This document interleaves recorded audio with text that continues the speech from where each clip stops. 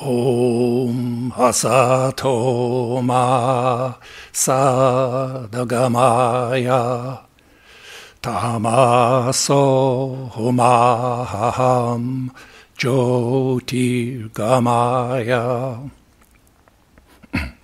Mrityurmam Amritam Gamaya Avir Ahavir Maedhi Rudra Yate Dakshinam Mukha Te Namaham Pahinityam. Om, lead us from the unreal to the real. Lead us from darkness unto light. Lead us from death to immortality, and reach us through and through ourselves, and evermore protect us from ignorance by thy sweet, compassionate face.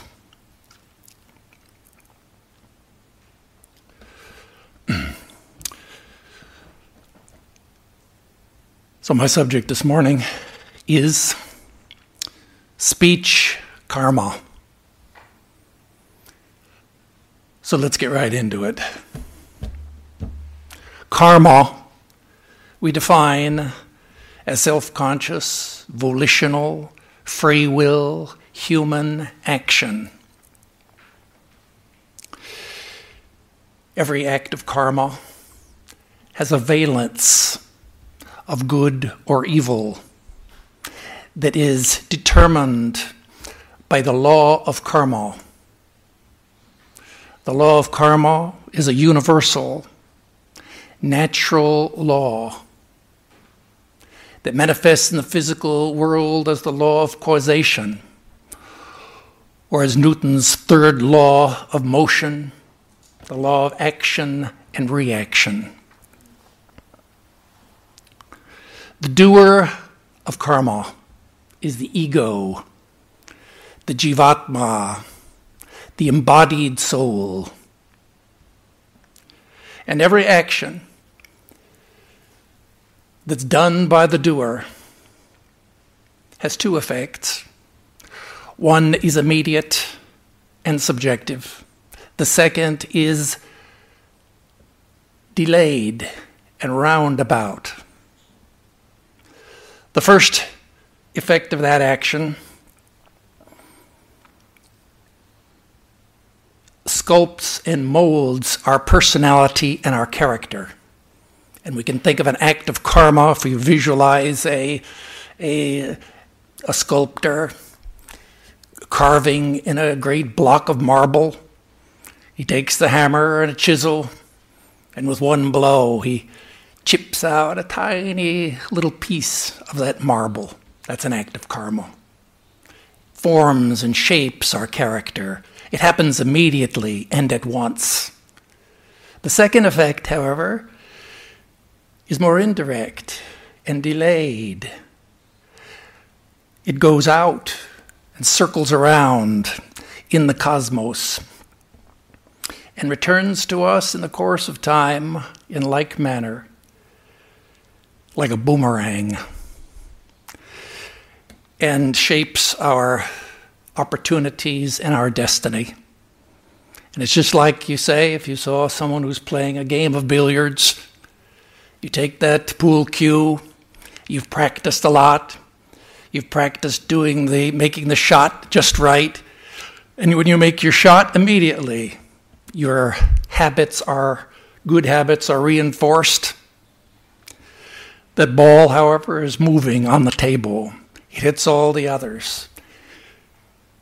They all roll around and they reconfigure. And maybe the result is to your advantage or to your disadvantage. That's the law of karma. Each one of us, we were created in the image of God. And our goal in spiritual life, well, we've fallen from that ideal. And we've fallen far away from our true nature. And the goal of spiritual life is to remake ourselves in that image, In order to do so, we have to do a lot of inner work on thought, speech, and action. This morning we're talking particularly about speech acts. Now you may say, well, you usually don't think of speech when you think of karma. When you think of karma is action. But thinking is an activity. Speaking is an activity. And your physical behavior is an activity. Certainly speech is an action. It's performed with the Gyanendriya called Vak, that is the goddess of speech. We move our mouths. We make sounds. That's very much an action. It begins, like any action, with a desire, with a belief, with a prior intention, with an intention in action, with an end result and a bodily movement. It has all the characteristics of any action, and it's governed by law. The three really go together, thought, speech, and action, because to think is just to speak low, and to speak is to think aloud. And our behavior is just enacting our thoughts and our beliefs. And so working on our speech acts is very much a part of karma yoga. This morning I want to analyze our speech by using an old-fashioned, ancient system, which is called, it comes out of the Sankhya philosophy. It's called the doctrine of the three gunas: sattva, rajas, and tamas, the red, the white, and the black. Three Sanskrit words. Sattva is the noun. Sattvika is the adjective. We can shorten it into American English as sattvic, because that's a good old-fashioned Indo-European suffix. And we can speak of the sattvika, the rajasika. The rajasika is the Sanskrit, the rajasic and the tamasic. These are the three kinds of action. So what we're going to do is just kind of take an inventory of our speech acts. And just imagine that everything you said in the past, all the sentences, somehow were recorded in the Akasha. And then we could review all those sentences. Maybe we could put them all into a big barrel, like a barrel of apples. And we're going to take that whole barrel, we're going to overturn it. We're going to roll out all those apples, and we're going to try to separate the rotten apples, the good, saleable apples, and those which are kind of in between. So let's start by looking here at tamas. Tamas, the word, means literally darkness. It's associated with the element of earth. You think of a clod of earth, well, heavy, dark, inertia, characterized by inertia. Similarly, it manifests in the psyche, in psychology, in the tamasic state of mind characterized by gross ignorance. Tamasic speech is the voice of the shadow within us. Sometimes it speaks in public. And let's go through a little litany of some of the tamasic speech that maybe we can beware of. First in the list has to be, of course, immoral, untruthful speech, because the whole of language is based on the assumption, that is, on the truth condition. The whole of communication, the whole of human thought is based on the idea that what we say what we mean. And that the words, at least that we think, are what we mean that they think. So if we lie to others or to ourselves, that's a very fundamental offense against just the laws of nature. Other kinds of obvious Thomasic speech would be illegal, like perjury, or like slander, or like defamation of character in a court of law. Those are taken for granted. But there's other kinds of Thomasic speech.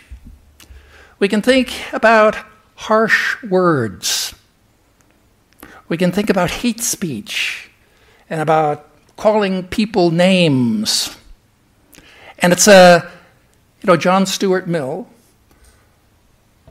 the great author of American liberal democracy, the first law of a democracy. You're free to do whatever you want, as long as you obey one law. Do no harm. There's a no harm principle. Similarly, it is in speech. Do no harm. Sometimes maybe we become very angry and lose control of ourselves and say very harsh, hurtful words.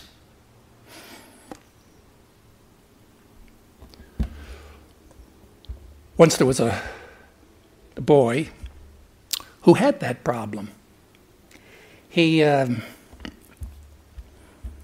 used to become angry just at the drop of a hat. He would say hurtful things, and as a result of which he'd lost all of his friends. And so one day he came to his father.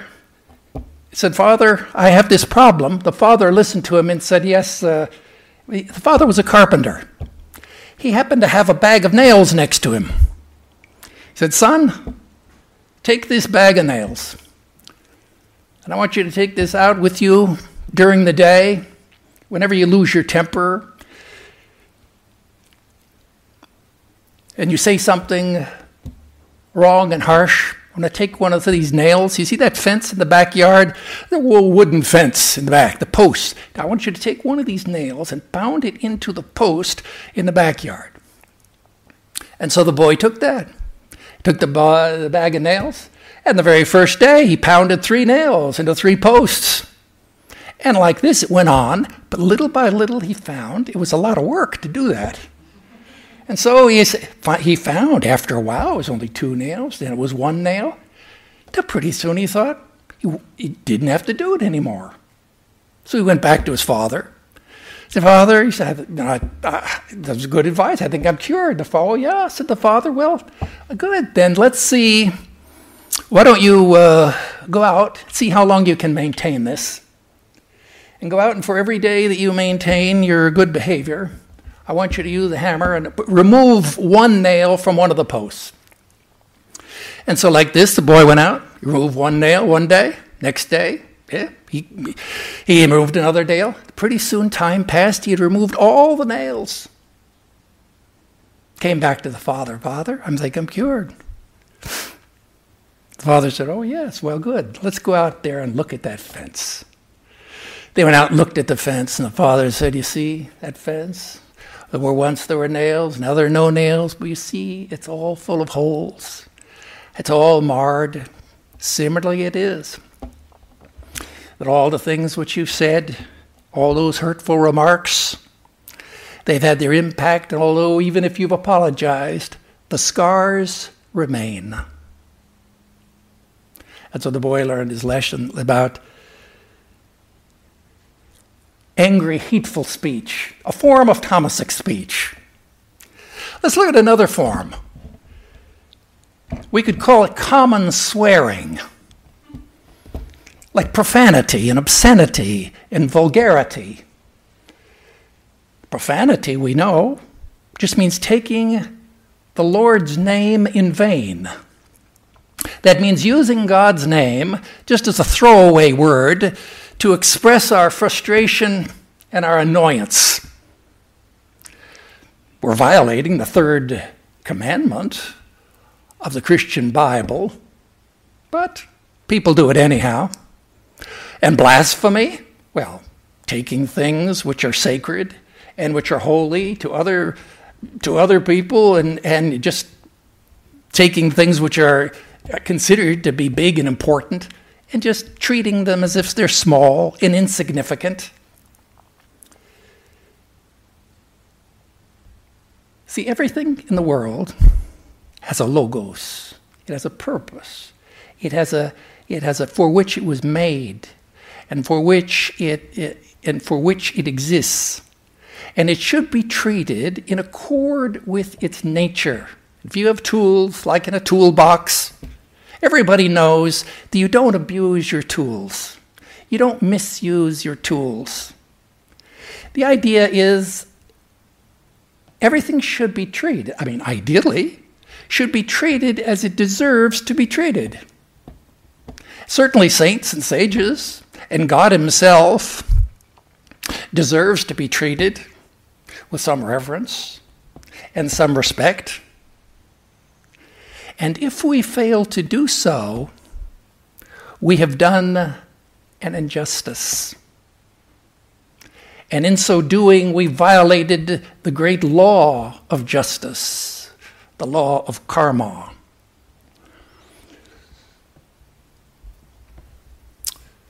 Common swearing, profanity, obscenity. We know that in the English language, there are 1,500,000 words. And out of those, we find that there are a handful of 4-letter words seem to have become very common, part of common parlance.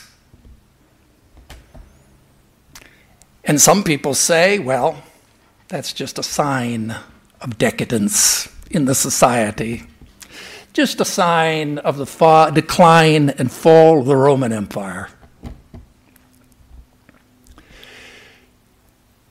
Well, yoga psychology doesn't say it quite that way. But in yoga psychology, it says much the same thing. Because spiritual life, at least in Christian mysticism, is often portrayed as a battle between the spirit and the flesh. The two don't go together. You can't have the two work together. It's like a man and a woman. If they're living in the same house, well, pretty soon they're going to get married. They're going to have kids. And they're going to merge into a unitary whole. So that's the obscenity is a form of tamasic speech that's eschewed by the karma yogis. Obscenity, vulgarity. Vulgarity just means using barnyard language when you're not in the barnyard. Let's say you're a farmer. You work on the farm. But when you come to town to have dinner with your citified friends, you change your clothes, and you change your register of speech also. You're going to upgrade your vocabulary. And why is that? Why is that? That's just a natural. That's just being polite. Why do people do that? Because it would be, to use barnyard language in that venue, it would just be poor taste. It would be speaking in bad taste. And as soon as we hear that, well, the red lights go on. Speaking in bad taste, the whole of Vedanta philosophy is based with the very first prerequisite for beginning the Vedanta philosophy is called viveka, that is discrimination. You have to be a man of discrimination.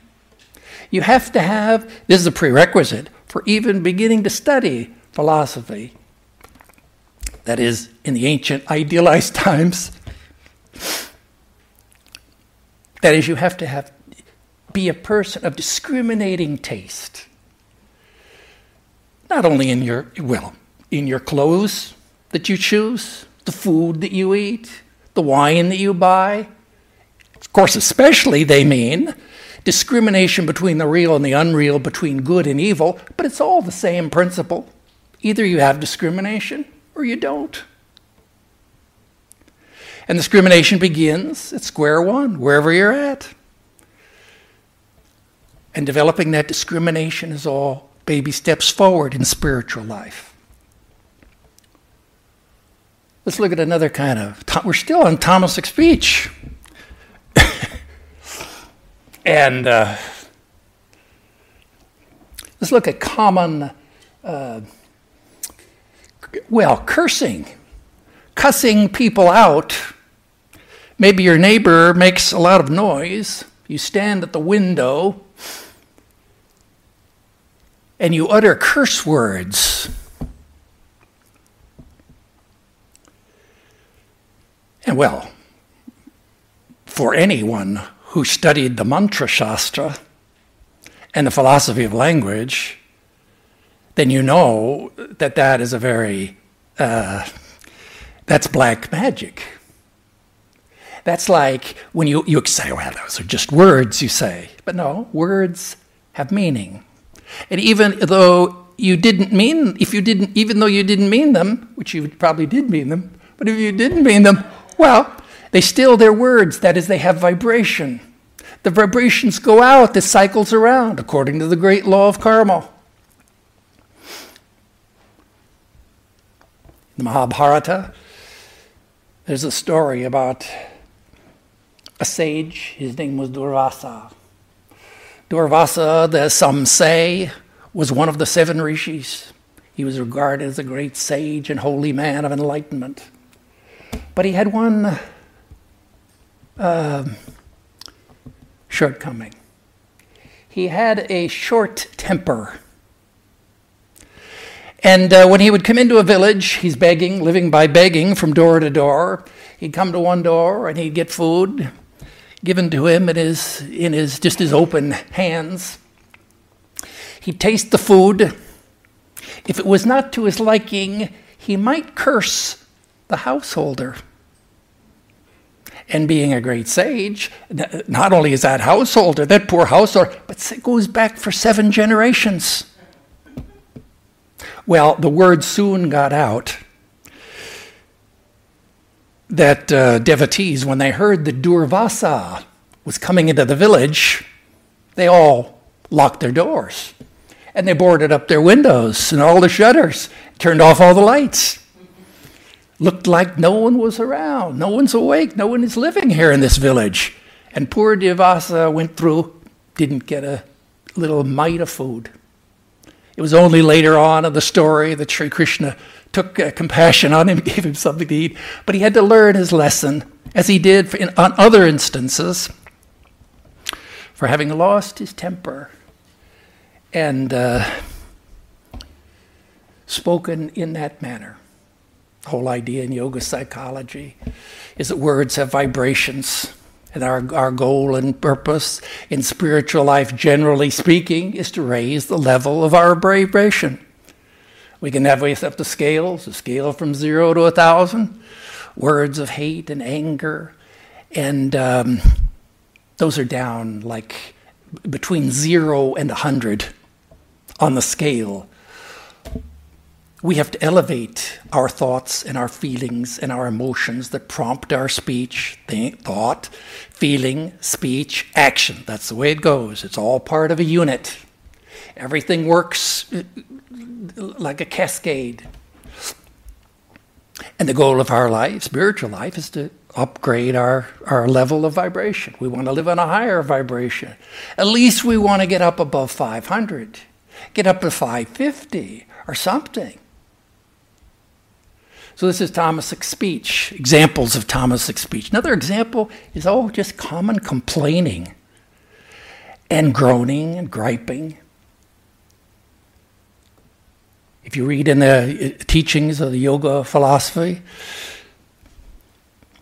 one of the first prerequisites for the practice of yoga is called titiksha, forbearance. Forbearance just means little things happen, annoyances happen. Don't let it bother you. That's a very, very fundamental spiritual, not even spirit, it's a personality trait that's required of a disciple. The ideal of yoga is sameness of mind. Whatever happens, whether it's a glorious success or terrible, something failure, the reaction of the yogi is no reaction. You have success, no reaction. You have failure, no reaction. That's the ideal of the karma yogis. But even before we reach that ideal, we can practice titiksha, that is forbearance. And it's very difficult to do. And once a boy came to join a Trappist monastery, and he met with the abbot, and the abbot said, yes, we practice silence here. So you go and you just live there in the monastery. Don't say a word. You can come back in 5 years, and then you can speak to me. And so the boy went off. Years passed, 1 year, 2 years, years passed. He kept the vow of silence, followed the routine. At the end of that time, he had to come back and speak to the abbot. The abbot said, well, boy, how are you doing? How is it going? And the monk said, the food is very bad. Said the abbot, well, why don't you go back and just continue your practice? So the monk went back, and more time passed. Another 5 years passed. Year after year, he observed silence, didn't say anything. Came back, second audience with the abbot. Well, son, how are things going? And the young monk said, the bed is very hard. It's okay, you go back and just practice a little bit more. And so the boy went back and he practiced another. After another 5 years, he came back for his audience with the abbot. And the abbot said, well, how's it going? And the monk said, I quit.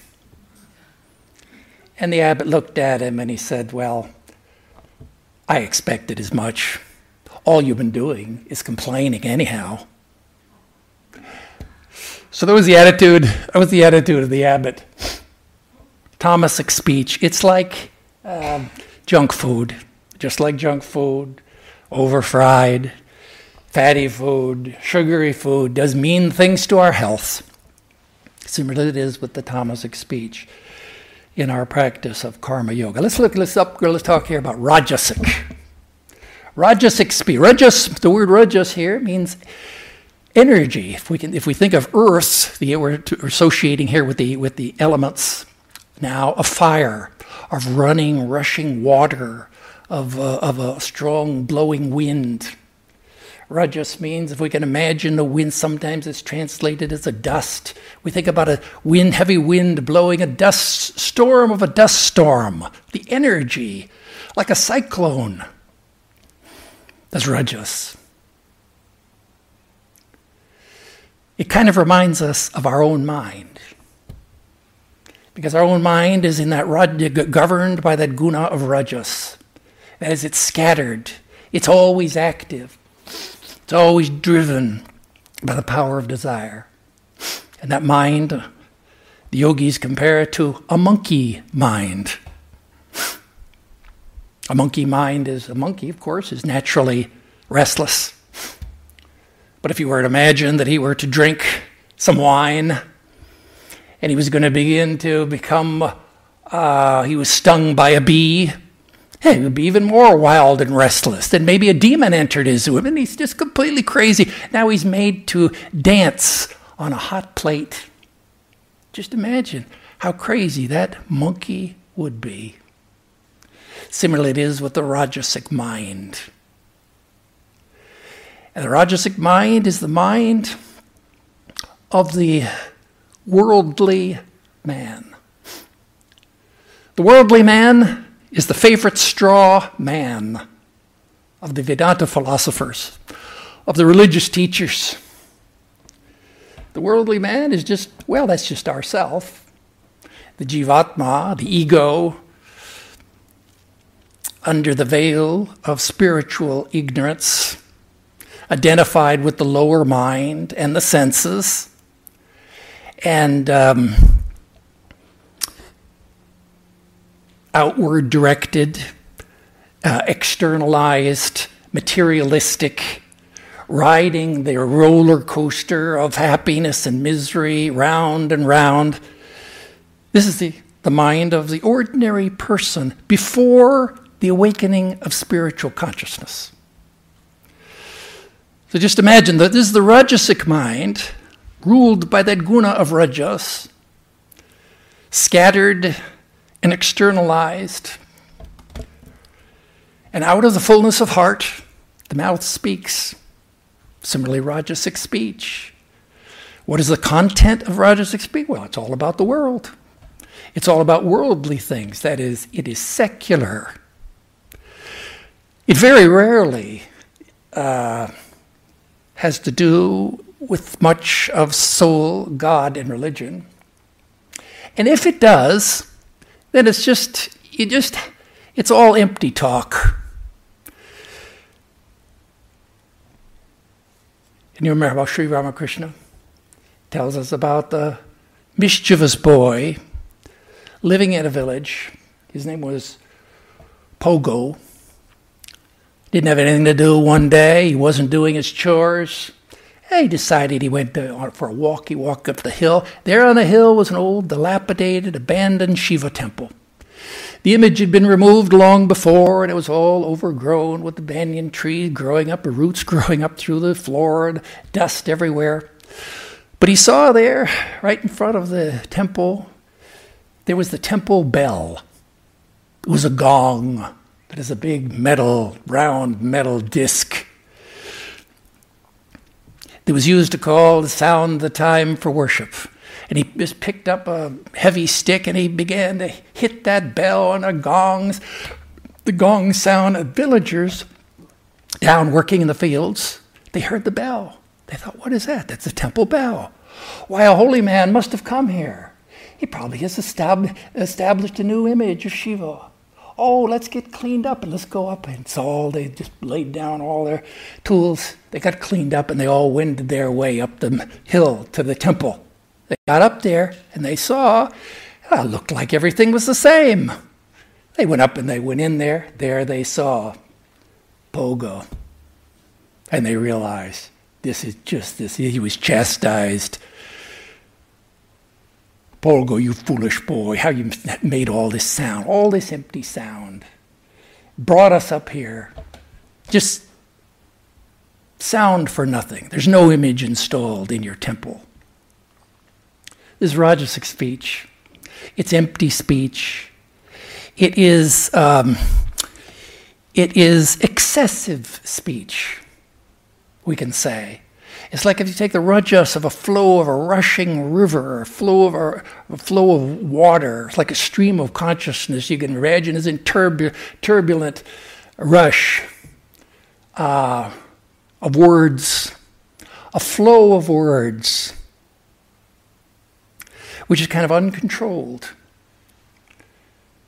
When I think about that letter that was written by Mark Twain, and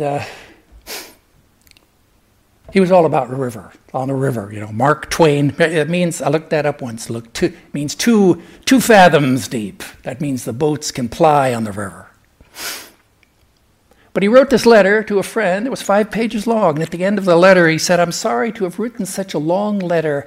He said, "I didn't have time to write a shorter one." Well, of course, he was being humorous, but we understand what he means. That if we speak, that it takes time to think before you speak. Think twice before you speak once. And otherwise, you may be caught up in the flow of words. That's Rajasic speech. And I'm thinking of that incident that we read about in the history books about the Edward Everett, who was the once dean of Harvard University. In 1863, he was invited to do a memorial, speak at a memorial in Pennsylvania. But he got up and he held forth, as it was the custom of around that time. You know, there were traveling orators. They didn't have TV or movies or anything, so they were entertained by traveling theater groups, and orators would be hired by a lecture bureau, and they would go and they would speak for 2 or 3 hours. Otherwise, the audience didn't feel like they got their money's worth. Similarly, Edward Everett, he spoke for 2 hours and was going. Finally, he concluded, and he sat down. After he was finished, the second speaker, he was the guest of the evening, not the featured speaker, was Abraham Lincoln. Lincoln got up there, and he spoke for 2 minutes. And we all remember still that famous Gettysburg Address. Good example of sattvic speech, not rajasic speech. We can compare the two. And sometimes we know that as we think back, maybe on our day as spiritual aspirants, maybe we can think back about how we were at once caught up in a flow of words. We went on and on talking about some trifling, trivial thing that really didn't lead anywhere. Or maybe we got into an extended argument about politics or current events, didn't go anywhere or resolve anything. And we just kind of feel, as spiritual aspirants, we just kind of feel, maybe we just wasted some good time. In the interest of time management and streamlining our life, we could have edited that out and had a more productive day. That's rajasic speech. Now, in religious traditions, they have a way of dealing, one way they have of dealing with that, and that is just to keep your mouth shut. And that's a spiritual practice that sometimes we read about in the lives of the saints. In Sanskrit, it's called mauna. It means silence, practice of complete silence, total silence. For months and years, or for your whole life for that matter, it's a form of extreme asceticism. And some people do it for shorter periods of time. Mahatma Gandhi, for example, for many years, he used to pray on Mondays. He wouldn't speak. Maybe he would write on if he had to do some communication, he would write on a pad of paper. And Mahatma Gandhi, in the course of when he came to England on one occasion, he met with another guy who maybe you read back in history. He was one of the earliest Indian saints and holy men to come to America. His name was Meher Baba. Meher Baba was like an avatar. And he had hundreds of thousands of followers in India. And when he came to America, he had great success, at least in Hollywood. He met all the famous movie stars. And but he used to practice silence.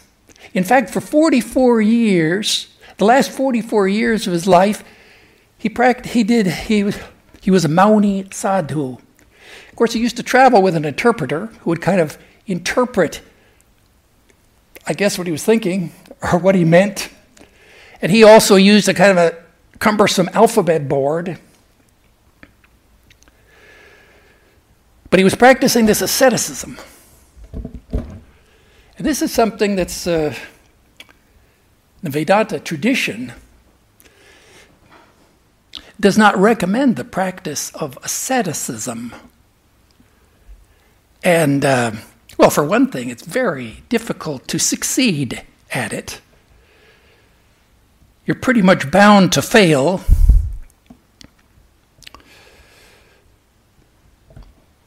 There were 4 Zen Buddhist monks who got inspired by this ideal, and they took a vow of silence. And they began their law. This was going to They began by sitting quietly in meditation. And as they were meditating, one of them opened their eyes, and he looked there and he said, "The oil in the lamp is burning low." And the second monk looked at him and said, "Well, you spoke." And the third monk looked at him and said, "We're not supposed to speak." And the fourth monk looked at me. "See, all of you are talking. I'm the only one who hasn't said anything." See how hard? Very hard to practice. Extreme abstinence in speech. Therefore, the ideal of the yogis is perfect moderation, temperance, the middle path. Let's look here at the third form of, we're sorting our apples here. The red, the white, and the black.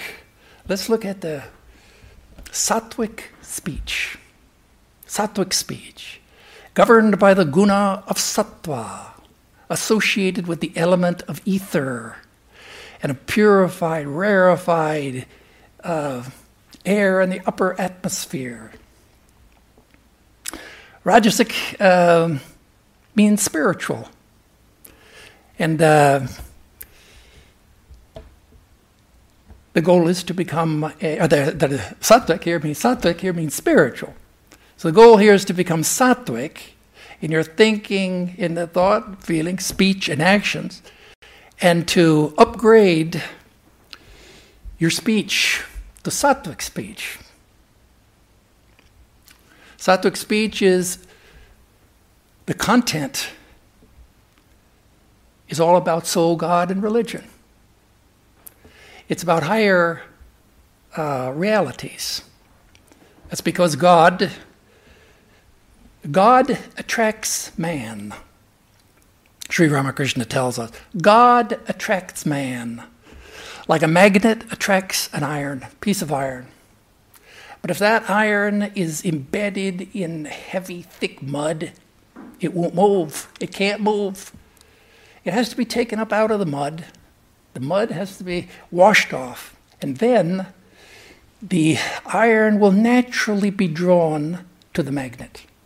Similar it is with the sattvic person, the spiritual person.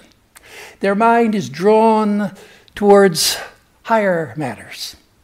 They can be perfectly polite and talking with people about many different things, but if they were to choose what they were to eat, just like your diet, if you were to choose, maybe if you're polite, you can eat anything that you're offered. But if you were to choose, you choose to talk about soul, God, and religion. That's the sattvic speech. Sattvic speech is characterized in the Bhagavad Gita in the chapter 17, 15th verse. It talks about the austerity of speech. Notice this is austerity. This is not asceticism. It's not extreme. But it is an effort. It is making a control over our speech acts. And then there in that verse, it gives us three keys to sattvic speech. That is, it should be truthful, it should be pleasant, and beneficial. Let's look at those, like three gates. You have to pass through three gates to be purified speech. First is truth. Truth in Vedanta is very important. It's always truth with a capital T. And although we speak about lower truth and higher truth, there's really only one truth. And the person, or the ideal representation of the person who realized that truth was Sri Ramakrishna. As you read in the life of Ramakrishna, you can read so many incidents about how he is an exemplar, not only of being honest, but of being honorable, of veracity, of integrity, all of the different meanings of truthfulness that you can imagine are exemplified in the life there, the biography of Sri Ramakrishna. That's because he was a Mahatma. Mahatma is defined manasyekam, vachasyekam, karma, yekam mahatmanam. That is, a Mahatma is somebody whose thought, his speech, and his actions are all the same. That's why I say you have your thinking, feeling, speech, and actions. They all go together. That's why when we observe the behavior of any person, our own behavior, we're speaking of our own mind and heart. We can't conceal it. And so truth is the first primary virtue of the sattvic person. Satyam eva jayate. The whole verse from the Mundaka Upanishad, that's printed on every Indian piece of Indian currency. Truth alone triumphs. That's the first virtue. The second virtue is pleasant. It seems far removed from that high spiritual ideal of truth. And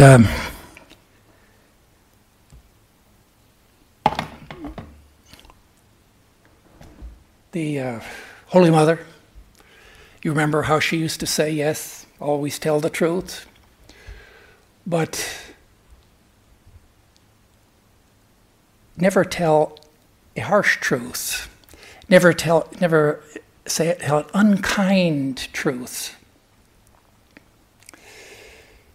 It's something that it takes us, that we have to kind of think about that, what that means.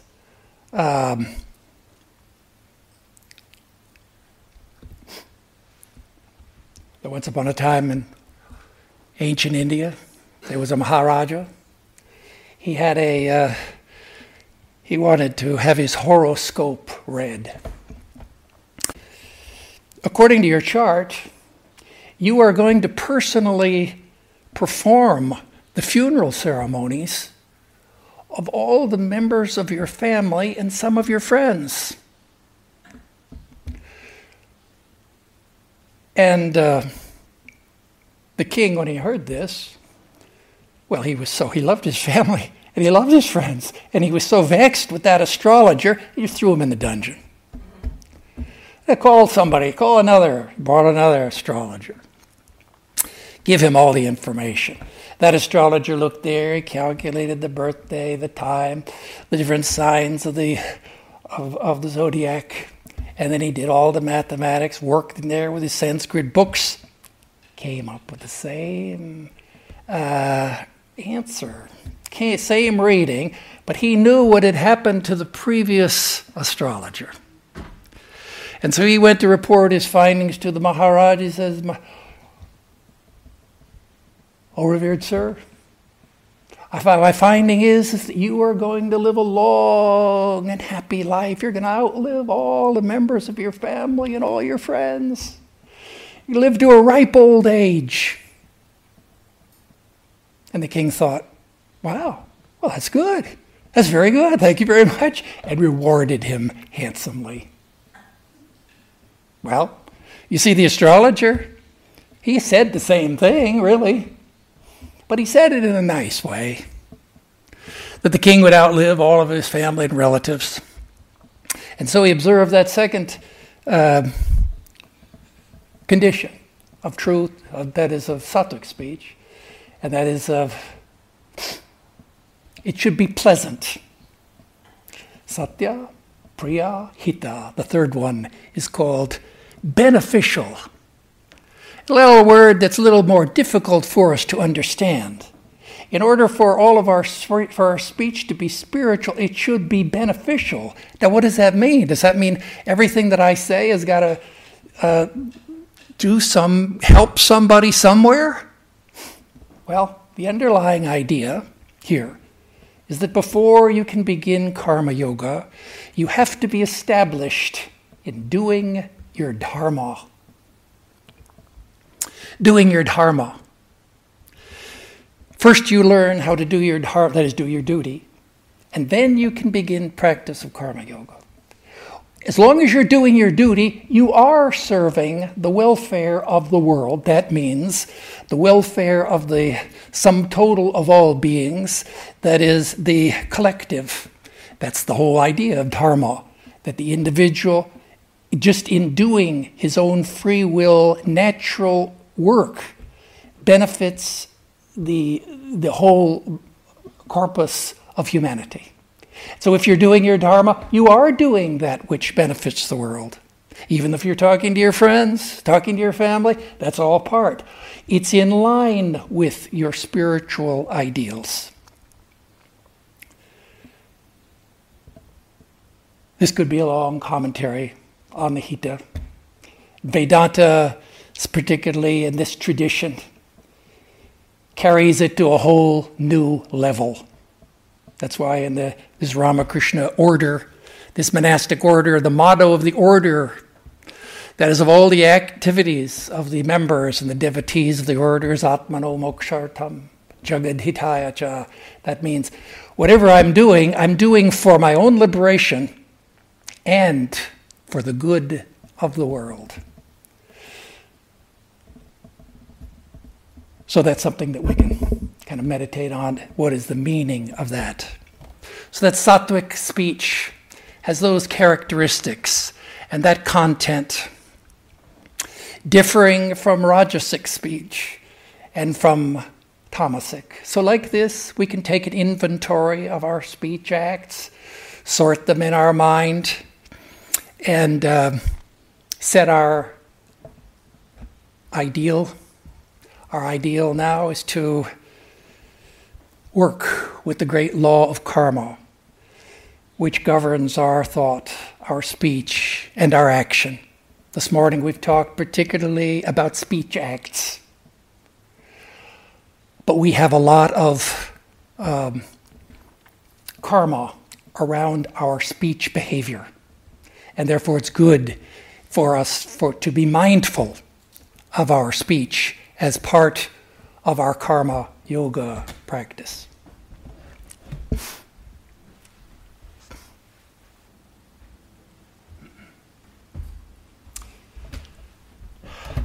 The subject next Sunday is on doing your duties, and Swami Sarvadevananda will speak. Om Dyo Shantihi Antariksha Shantihi Prithvi Shantihi Apo Shantihi Oshadaya Shantihi Vanaspataya Shantihi Vishwe Deva Shantihi Brahma Shantihi Saravam Shantihi Shantireva Shantihi Same Shantiredhi Om Shantihi Shantihi Shantihi. Om. Peace is in heaven, peace is on the earth, peace is in the sky and in the waters. The herbs and plants and trees are full of peace. The gods are peaceful. May this eternal universal peace enter our souls and beings. Om. Peace, peace, peace be unto us all.